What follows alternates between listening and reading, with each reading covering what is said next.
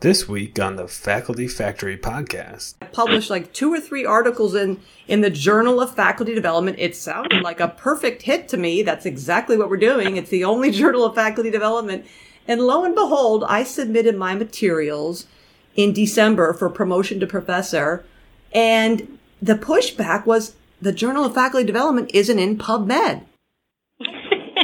Think about that. I was looking for an audience of folks who were interested in faculty development. And so that level of naivete, and not only among me, an associate dean, but in general, faculty in general, understanding the impact factors of these journals. And then it really, I'm just so embarrassed when I think about that, when my boss said to me, where can I find this Journal of Faculty Development? Is it in PubMed? And I started looking and I thought, oh my gosh, it's not.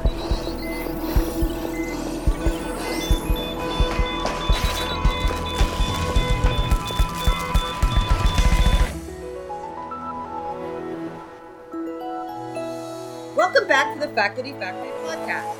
On today's episode, we have Dr. Darshana Shah from Marshall University in West Virginia. Why don't you tell everybody all your titles? Hi, Kim. Thank you. So I'm Darshana Shah. I'm a professor of pathology and an associate dean for faculty advancement at Marshall University Joan C. Edwards School of Medicine in West Virginia.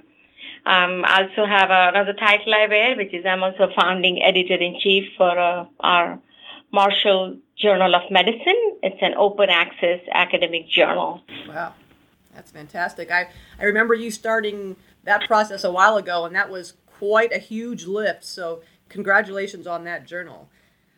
Thank you. How did you get into faculty development? We've had a few people have already chimed in on the Faculty Factory website saying this series of podcasts has been so helpful because they're new to the field and they're really enjoying hearing how people got into faculty affairs and faculty development. So how did your career get you here? So for me, it was serendipity all the way. I think when I did my PhD, I don't think I had a goal of becoming a passionate faculty development person. But as a PhD in biomedical science, I joined Marshall University Medical School as a postdoctoral fellow in the Department of Pathology in early 90s. And as a young researcher and a young mother of 2, I was actually juggling my valuable role at home and also learning to be an independent researcher in the lab at work. But I guess life had something else in store for me. So in my professional life, my pathology chairman who recruited me as a postdoc, he had to step down. Our course director of pathology went on a medical leave, and I was asked to fill in temporarily. At home front, my mother-in-law got diagnosed with breast cancer at age 59, and we were taken care of at home. And if you're a little bit familiar with Indian culture, a lot of the things in helping, even though I had a very wonderful father-in-law, but it's just the woman's role. So I helped mom cope up with everything she went through. So here I am in a larger classroom of life, needed faculty or personal development in several areas. I needed help or professional development in managing change, how to be a good teacher, because now I'm put in a separate role. Then how do I maintain my research footprint? Because remember, I was just starting out as a postdoc. When you're not so much in the lab, how do I actually get there to get a title of or earn a title of professor someday? How do I be a good mom, wife, daughter-in-law? So there are so many. How do I do that? So those are the stuff I felt that I needed in those days as a faculty development. But as I guess most of us who are in this field or has become in that field, since I was not a pathologist, I also learned in those days that I had to work and organize the course in such a way that if I understand my second-year medical student, then if I understand, they will understand. And that's where I think my PhD training come in. And I think one would say that your PhD was in biomedical science, but I think now when I think back, it was basically PhDs and a problem-solving attitude. So had designed a new course and design in such a way, just the way we would set up an experiment, what worked, what didn't work, how I can take it to the next level, and why it didn't work. So you always had the question why.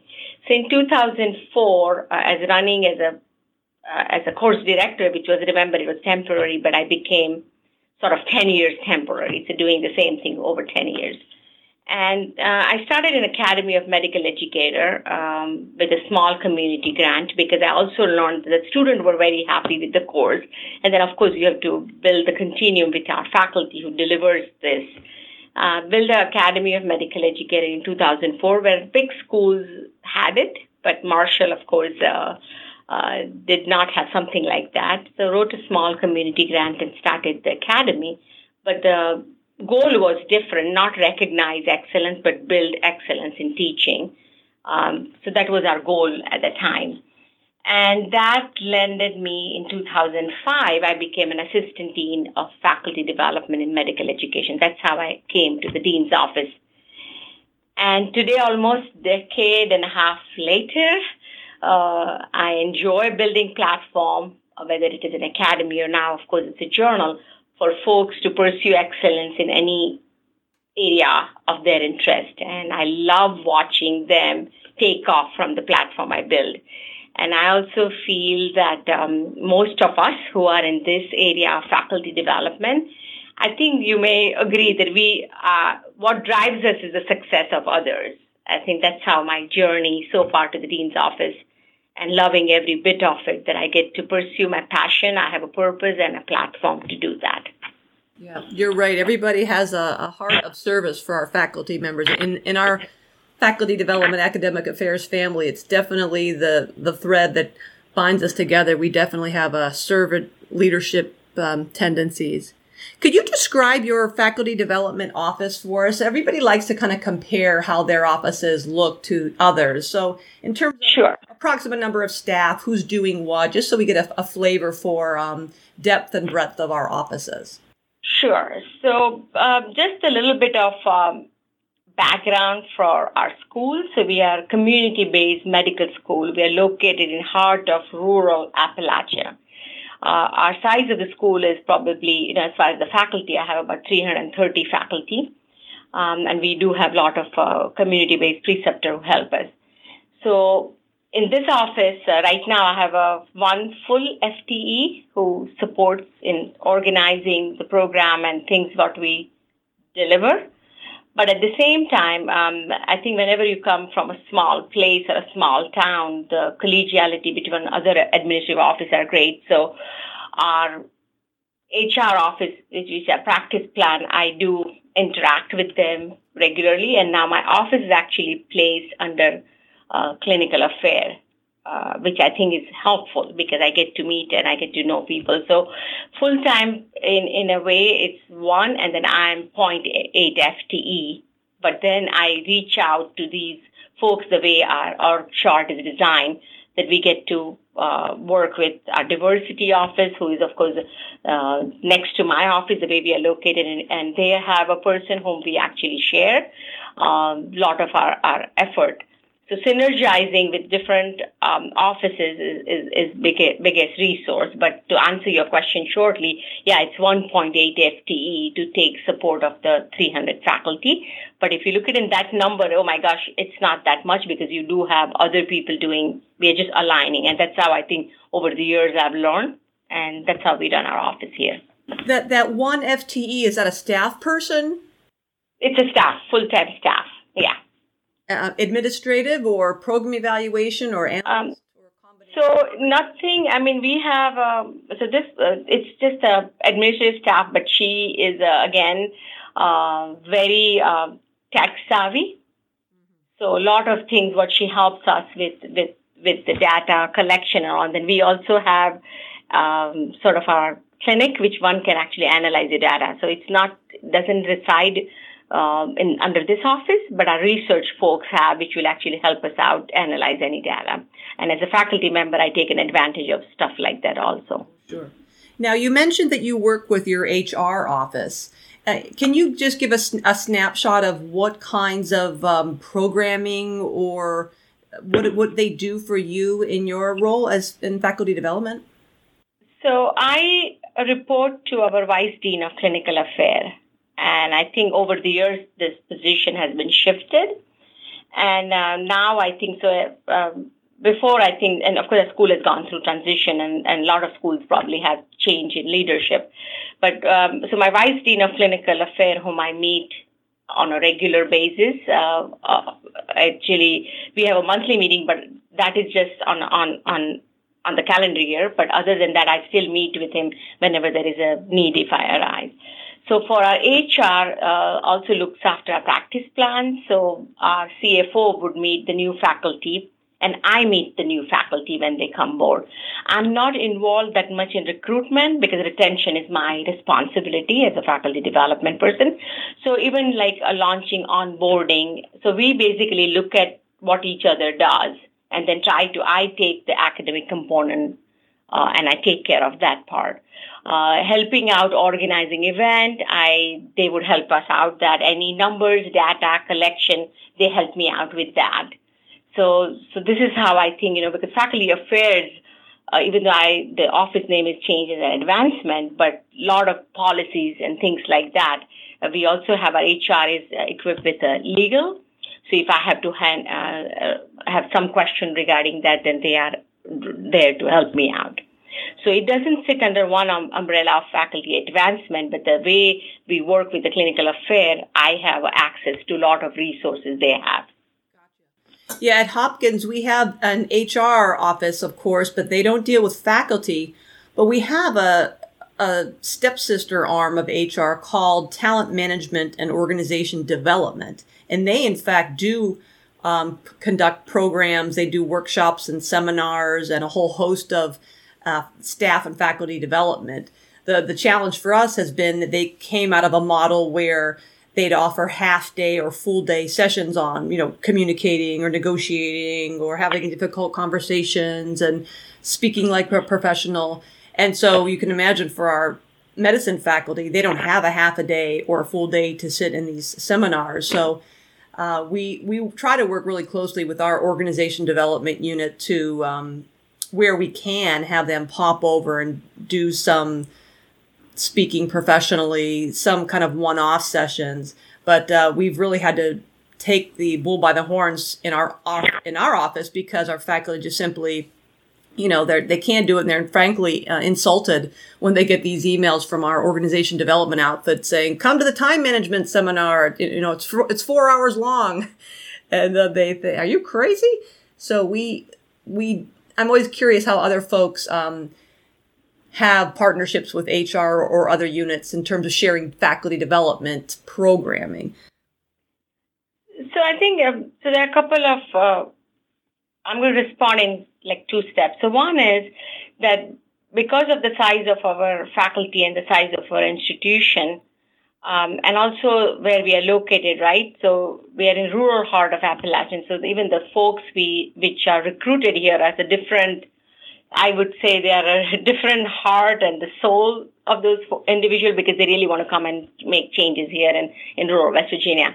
But as far as faculty development, I think, so we have our sort of a PR person, and generally whenever we make any announcement, she keeps a sort of a calendar. So I would not host anything when something else is happening in the school. So we are all aligned that way on our calendar. And we also have a dean staff, which is apart from my direct report to my vice dean. We also have a dean staff. So we generally, once a month, we share what's going on in your division or in your department or whatever. And then we try to not use those time slots because here they are the only faculty we are trying to pull in so many different directions, right? Research or personal or development or whichever way. So one is that we bring in alignment. Second is, I think, at least I can speak for the way I have been doing faculty development, as I said, doing it for almost 15 plus years. We always had this need assessment, and I'm sure every office does that every other year or every 2 years. Or I have stopped doing that anonymous. I actually do it. There's no longer anonymous survey. So instead of just offering time management to the general population, we offer stuff, and I share those data if we have with our, since my office is within the clinical affair. So I think those kind of things is very, very helpful. So my office will also conduct an exit interview, and now we are starting a stay interview. All this data I shared with my clinical affair folks. So we can use this proactively and work together. So on a big picture, I think more units and more divisions are created. I think people get less and less alignment, at least at small places like Marshall. We don't have to worry about that because we all wear those multiple hats.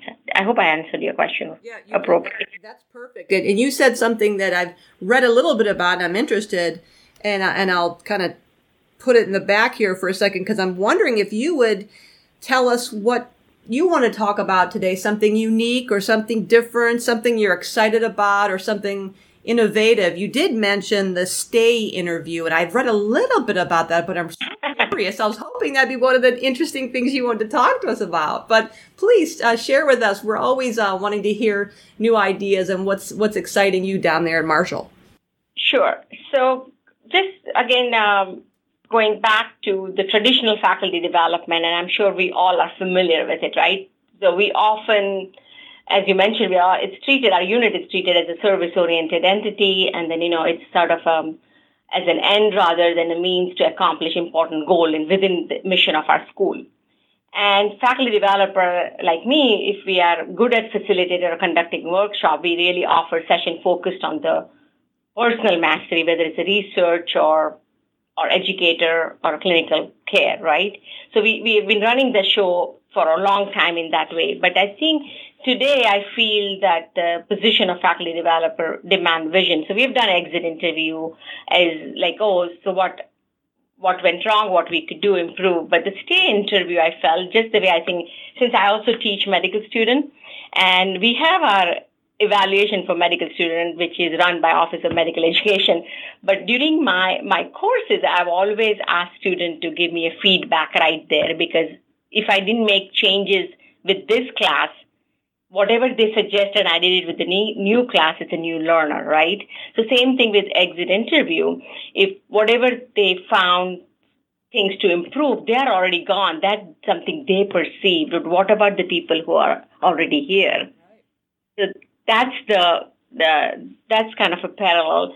And I think it always helps because when you are, if I'm faculty to continue to have in my role, so as I'm a teacher too, and so most of them, you look at it, it's a learner, and whatever I implemented in my courses, I bring that back to my faculty development job, and then I looked at the literature, and there's a lot of literature on stay interview. So I think initially why the idea came up because we were struggling with our diversity standard.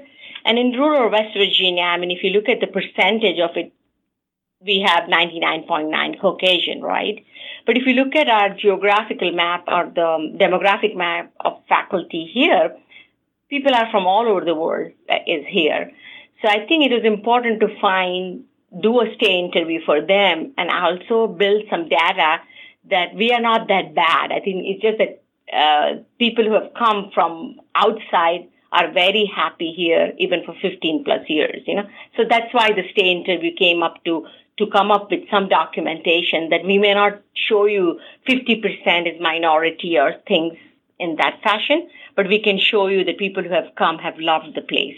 Does it make, so that's another way to look at it. And as a researcher, we are always looking at a multiple way of collecting the data. So I thought this was another way to complement the stay interview with exit and also take a proactive approach and make the changes for people who are already serving our institution right now. How does that stay interview work? When does that happen? And so I think right now there are a couple of things, and as I said, we are just rolling that out. So we thought the survey, but the survey is going to, because most of the survey is a qualitative because we want it open-ended.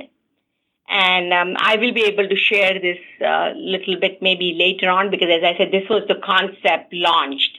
And we are trying to figure out, so I have met on one-on-one, but again, then we need to probably figure this out, how diversity office or my office, how we can all come up together, because it's generally this, in a format, the literature report is that you have to meet on one-on-one. But right now we are just probably targeting our minority faculty. But then, and people from our indicated group is also Appalachian. So we thought we'll at least start with a small number of folks and offer them that would you do the survey open-ended? Would you rather do that or meet with us in person? So we are giving them, again, because I think most of us in faculty development, you have to give people options. So this day interview, the way you've conceived it, is in addition to a periodic needs assessment, you called it, or maybe like a faculty satisfaction survey? So we did our standpoint survey. And standpoint survey, actually, we did pretty well compared to a lot of other schools. Our response rate was very good, and we had about almost 68 to 70% are very happy. But we still had to figure out what to do with the 30%, right? And sometimes I think those kind of data, unless you really meet, and that standpoint was anonymous, but we still have. So we are just trying to figure out different strategy or different way to collect the information to engage the faculty. And you said what I'm proud of. So there are a couple of stuff I think I'll. So one is and again, this may sound pretty cliche, but a lot of this verb of so Henry Ford statement of anyone who stops learning is old, whether at 20s or 80. So now doing this for a long time, now I'm learning how to do this whole publishing and the journal. So that was something very new, because we were not trained to be actually launching a journal. So I think the journal, as you mentioned, I took the task, and that was something my dean's idea. It wasn't, the idea was not mine, but I think at least I had an opportunity to launch it. So 2015 we launched, and we finished 3 years actually this October.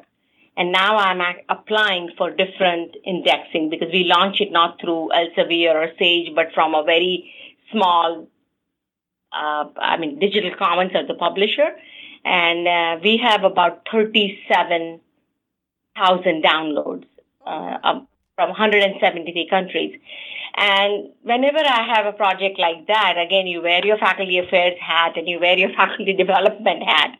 So faculty development hat is by being a editor-in-chief. I think I have to do a lot more stuff on how to review a peer review, because, so offer those kind of workshop.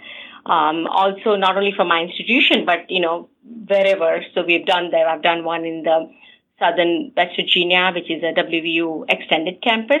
So, wherever there is a need, you go ahead and offer. At the same time, I also learned that I have to basically tell the P&T committee, because I think what is happening is that I'm sure you at your institution, being Hopkins, it's a big stuff on impact factor journal, right? But the open access market is changing that big time. And Bill Gates and those kind of private foundation are actually going to go that make it everything open. The transparency is going to be there.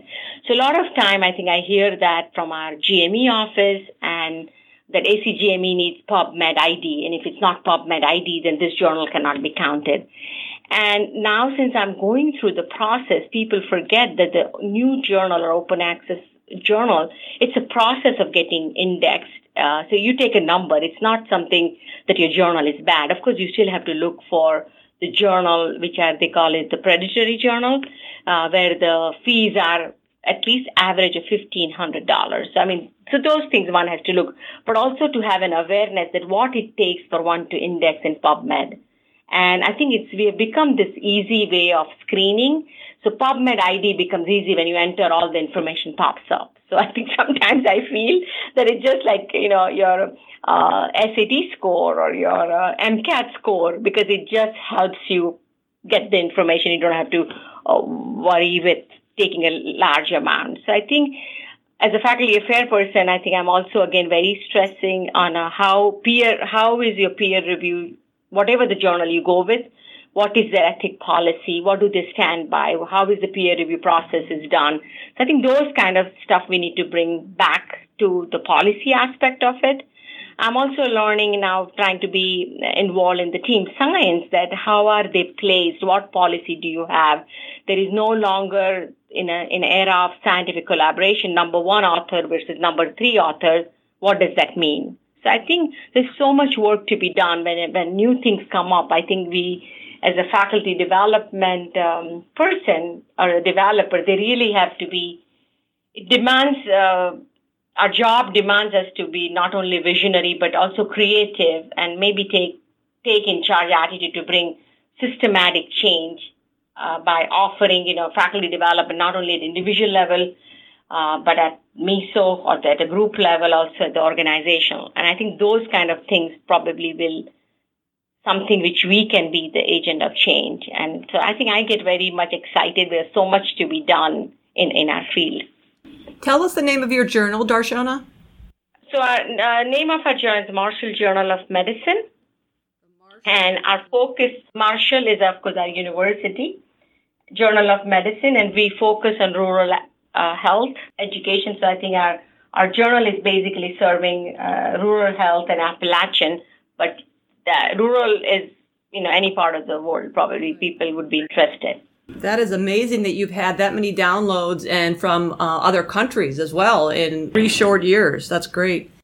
And we do get submission from everywhere. So it's not that we get only Marshall submission. Of course, we have a lot of stuff in West Virginia, and we have like double-blind policy and things like that. So we really stand by the ethical standard for the journal. This is such important work. And I remember when you were doing this, and it's just, nobody can even imagine what it takes to create a journal and that whole process and that whole machine.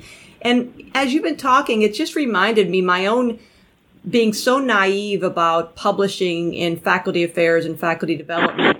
The number one journal, as we know, in academic medicine is Academic Medicine. And so that's the gold standard that I thought we have to go there for all our publications. And, they publish, Academic Medicine publishes a lot in education, and it's a really high rejection rate. It's a tough journal to get into. So my background is in gerontology, where most of my publications have been in the gerontologist, the journals of gerontology. And so I understand how to do large-scale epidemiologic research. Well, when I got into faculty development, I really didn't know how to do scholarship in this space. And so once I finally got my head around the fact that I needed to start publishing some of these programs that we've been doing, I just naively started looking for journals that had something about academic affairs or faculty development, and I found the Journal of Faculty Development. So good old, Rusty Carpenter. I think he has Rusty Carpenter, Journal of Faculty Development. It's a university somewhere south, and he has been a wonderful editor to work with. I've published like 2 or 3 articles in the Journal of Faculty Development. It sounded like a perfect hit to me. That's exactly what we're doing. It's the only Journal of Faculty Development. And lo and behold, I submitted my materials in December for promotion to professor, and the pushback was the Journal of Faculty Development isn't in PubMed. Think about that. I was looking for an audience of folks who were interested in faculty development. And so that level of naivete, and not only among me, an associate dean, but in general, faculty in general, understanding the impact factors of these journals. And then it really, I'm just so embarrassed when I think about that, when my boss said to me, where can I find this Journal of Faculty Development? Is it in PubMed? And I started looking, and I thought, oh my gosh, it's not. I said, maybe it's in Psychlit or Sociophile or some of the social sciences, and it's not. And I really got some pushback on that. So I think, what you're saying is really important for the next generation about open access and rethinking altmetrics and other ways of measuring impact. So I think since you brought up this, I'm just going to probably also share, since right now I'm going through the process of indexing. So yes, our gold standard for us who work in medicine is getting into PubMed and Medline, so because that's where we can have a lot more people would be looking for. But with the open access model, I think that is definitely, you can Google the verb and you'll have Google Scholar will pick up a lot more things you can probably even find. But I think specialty prefer that if it is also, they have already got their name made. So yes, that they would like to probably have in your gerontology, probably will read, only the gerontologist will read, and your epidemiology article would be really great, right? So I understand that.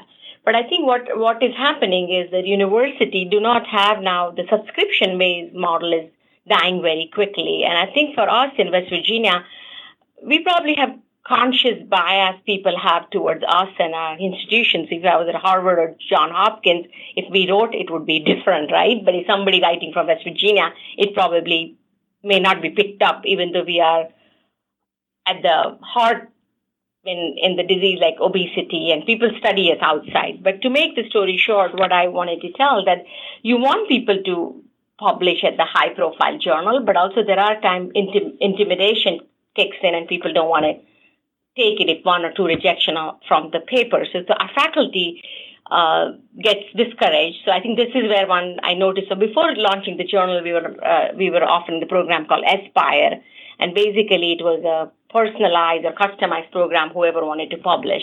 And then that gave a birth to the journal. But to give you back the process, so right now, PubMed or PubMed Central is what right now I think I'll work on or I'm working on. But it is just like submitting your proposal of this journal is like submitting to academic medicine or submitting to Nature or something like that. So your application is really, really big to do that. So they look for the technical standard. It means that whatever the metadata field the journal has, it should be able to pick up by any search engine.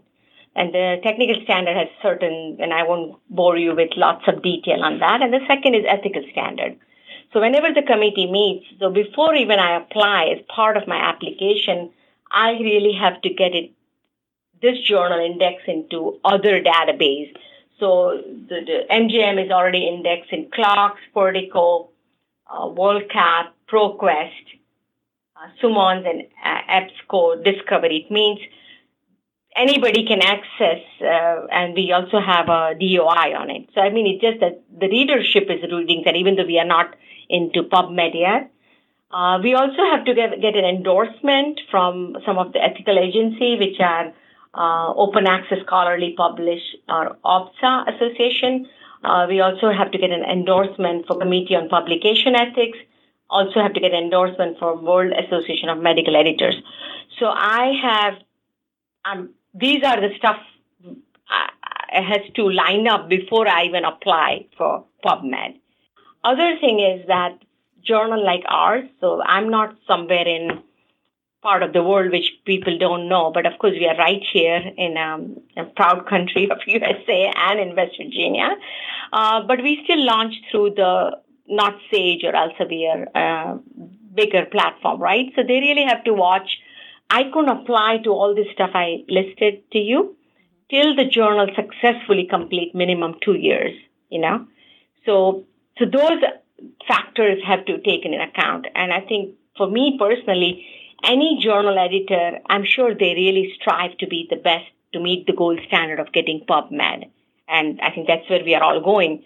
But I'm trying to share the journey that these are the things which comes in its way. So if somebody published that and don't have PubMed ID, I think that's a lack of awareness for whoever gauged it. And I had somebody calling me from one of the neighboring states that their promotion and tenure does not take any open access. And I said, I have never heard that, but they must be very much behind what is coming up because, that I can't believe that impact, what we all talk about, creating an impact. The way we think our journal is serving that somebody in rural part of West Virginia doesn't have to go to the library to read the article or pay $67 to download the article. They can read about it if they have access to Google.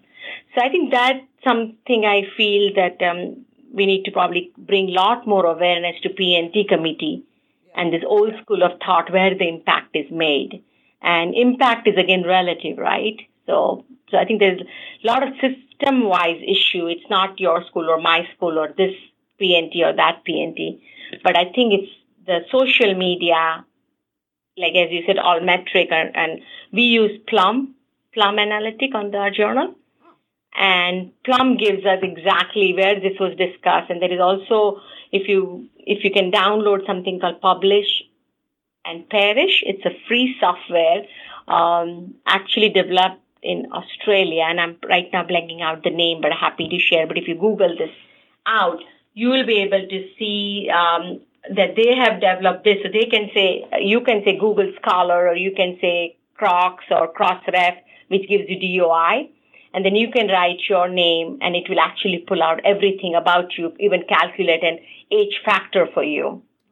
So I think those tools are very, very powerful out there. It's just that I feel that as our role as a faculty affairs and faculty development, we need to do a lot more faculty development for our P&T committees.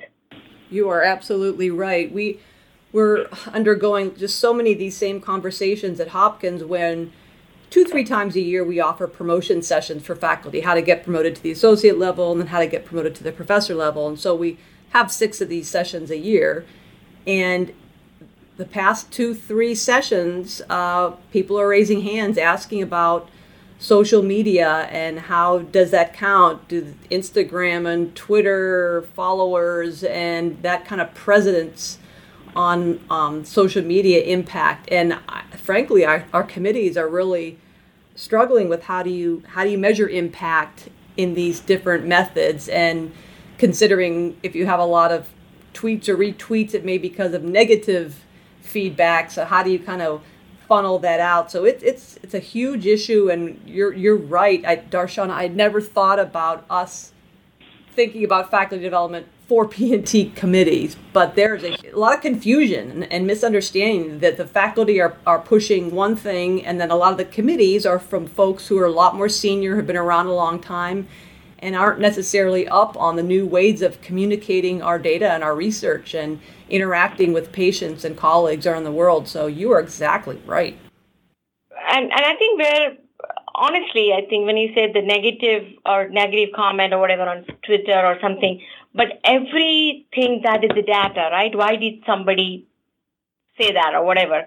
So not necessarily you will analyze our data, but you want the way academic institutions or whatever scholarly work we produce, it has to be communicated, or conversation has to happen, right? It's not that things keep changing. And by giving, I think the open access coming in has really made things very doable in a way. But so this year, I think last 2 years, I've been doing onboarding for promotion and tenure committee. And in my onboarding, I'll show stuff like this because we have member come and go. And I think you really have to keep them up to date which are the venue people are actually publishing. One stuff which I was ready to put out on our GFA listserv, that is scholarly blog. When somebody asks you to write a blog, can that be considered, it's a peer-reviewed blog, can it be considered towards a scholarly work? Because not everybody is asked to write a blog, right? If you have an area of expertise, then you write a blog. Or like in your case, you screen people to do the podcast. Right. So is that be considered scholarly contribution? Because if you really look at the Boyer's criteria, it's communicated in whichever format. It doesn't say it has to be written in papers. Fascinating stuff. A lot of stuff and a lot of things to do for us faculty development lovers, I think.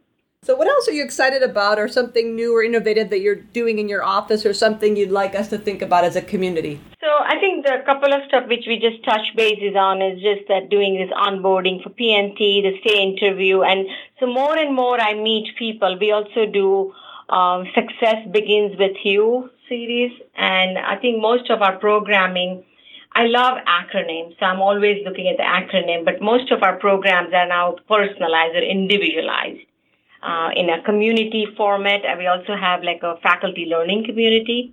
So that way, I think people interact with the same interests they have. And I think what I'm excited about, the tools, the new tools we have got at our hand. So one of the programs we offer is like it's the teaching certificate and research certificate, or the leadership certificate, which I think every institution offer. But we have, it was fascinating for me to see that we have on-site and online. But basically online is not online, they can go and do it, but we use the Zoom classroom. And it was very refreshing for me to see that you have a young mother with a child, but actually logging in to be in the Zoom classroom. So I take pictures of that, and I think that is so fascinating because time is always an issue. So people with the little kids, you can't have them come after work. Before work, they're already tied up. So I think the excitement for us to manage this talent, but meet people where they are, not necessarily professional challenge, but even in their, how can you fit in all this and people get excited to attend? So one, I think I feel that there is so much to be done in this area and use the tools which are available. What is this? Can you tell us just a little bit more about that success begins with you? You said it's personalized or individualized. I was just curious what that is. So as I told you, for our onboarding, we generally have, of course, our CFO personally meets one-on-one to the faculty, and the new faculty, I meet them too. But then we have two orientation, which is like a orientation style, fixed time, and we have all our leadership come in, and we have a package. We go through promotion tenure. They also get a USB and all that standard, what everybody else is doing. Then we offer 4 session in fall and 4 session in spring, and I offer them, and then also my P&T chair come in, and basically we offer not only promotion and tenure, but also work-life balance. But basically, the message we are trying to get that faculty development, we can offer as much as we can, but you have to be ready to take it. So we offer different venue where we actually interact with people, so we know what else we could do better for them. So I think I can probably send you the success series which we have created for new faculty. And that's just an opportunity for them to meet people from other departments, because I think more and more technology is great. So you can do a lot of stuff online and you think you save time, but we human need another human to interact. And doing faculty development in the learning community, sometimes, say if I'm a new faculty and you've been here for a while, you've also gone through very successfully raised kids and things like that, then if I get all theory about what to do at home, I don't have to really feel, because you can talk to somebody. It doesn't have to be from your department. So I think the Success Series offers that kind of a platform which people can interact. And I think you don't want to go completely online, because then you really need to have that human touch there. Yeah. Another program which we offer is actually, I call it ACE, which is Academic Citizenship Point. And basically, this program is, and I'm actually going to pull out my website so you can see. A lot of these we have put down, I don't know whether you guys offer a lot of, does your office buy a lot of webinars and things like that? No, we don't buy. So we buy a lot of stuff and one of the stuff I think which I've always fond of is International IMC, International Medical Science Educator, and they offer a lot of things related to teaching, education, and then the basic science folks are involved in that. And I think our basic science colleagues, they're also very busy researcher. But so the teaching things, whatever is offered, they are actually webcast. So what we do under ACE, all these are archived. We purchase it, so you can actually go ahead and listen to it in real time and take part of it. So we have an institutional subscription. Or you can go ahead and visit them at your own pace. But what we do as a PhDs, they don't get CME credit, but anybody, not necessarily only the PhDs, but we call it Academic Citizenship Point, or ACE program. So you can watch this, and there is a little form, and they basically get some brownie points. So we have it like silver, bronze, and gold certificate after they finish. So we run through that. We also have on that website like NBME, writing multiple choice module, those kind of things, introductory tutorial. So you can do it at your own pace. And if you do 45 minutes to an hour session, then you get this ACE point. We have our institution or our university has purchased Learning with Linda. That is an online faculty development. So I have curated some of the module related to our medical school faculty. So these are the bunch of stuff under ACE program. We also have implicit bias test, from which Harvard runs it. And that is basically, I work with the diversity office, and people who take that, the next is to invite them and have a conversation. But basically, ACE program offers, you don't have to do it, but if you do it, it'll be good for you.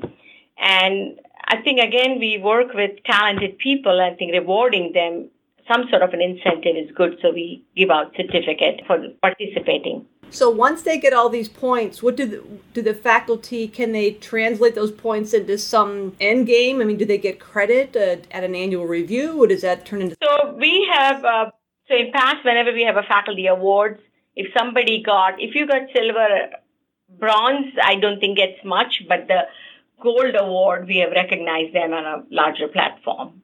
So our program it's just basically, we have an annual faculty awards, and I think the 50 ACE points is a Certificate of Excellence, a gold award, and 25 is silver and 10 is bronze. But this is open to all, so we have recognized people who have got the gold Certificate of Excellence on a platform. It's a reward of recognition. So you mentioned a couple of things, and I'll get them wrong, but I want people to be able to go to your website or be able to find these. You mentioned Learning with Linda and an international medical science educator, webinars that people can buy. Where can they find these things on your website? Absolutely. So we are Joan C. Edwards School of Medicine, Marshall University Joan C. Edwards School of Medicine. And then on the top tab, it's faculty staff, and our office is listed faculty advancement. And if you click on that, and you have it all. Wonderful. That's wonderful. This is great, Darshana. So nice to talk to you. Yeah, this was super informative. As always, you always have so much to share, and you're clearly enthusiastic about these topics. And I just think your journal, the Marshall Journal of Medicine, has been a tremendous win for the community, for rural medicine, and it's going to have a lasting impact not only on patients, but on learners and trainees in the future. So well done. And thank you so Appreciate much. Thank you for joining us. That was Dr. Darshana Shah. Thank you. Thanks for tuning in to Faculty Factory Podcast. The mission of the Faculty Factory is to build and support a community of leaders in faculty development who share tools, resources, wisdom, and encouragement in service to our faculty members, schools, and institutions. We encourage you to go to facultyfactory.org to find out more. Get in touch with me, ask me any questions. Maybe you want to be interviewed on the podcast. Thanks for tuning in to Faculty Factory Podcast. We'll see you next time. The Faculty Factory podcast and website is sponsored by the Johns Hopkins University School of Medicine Office of Faculty. For more information, visit facultyfactory.org.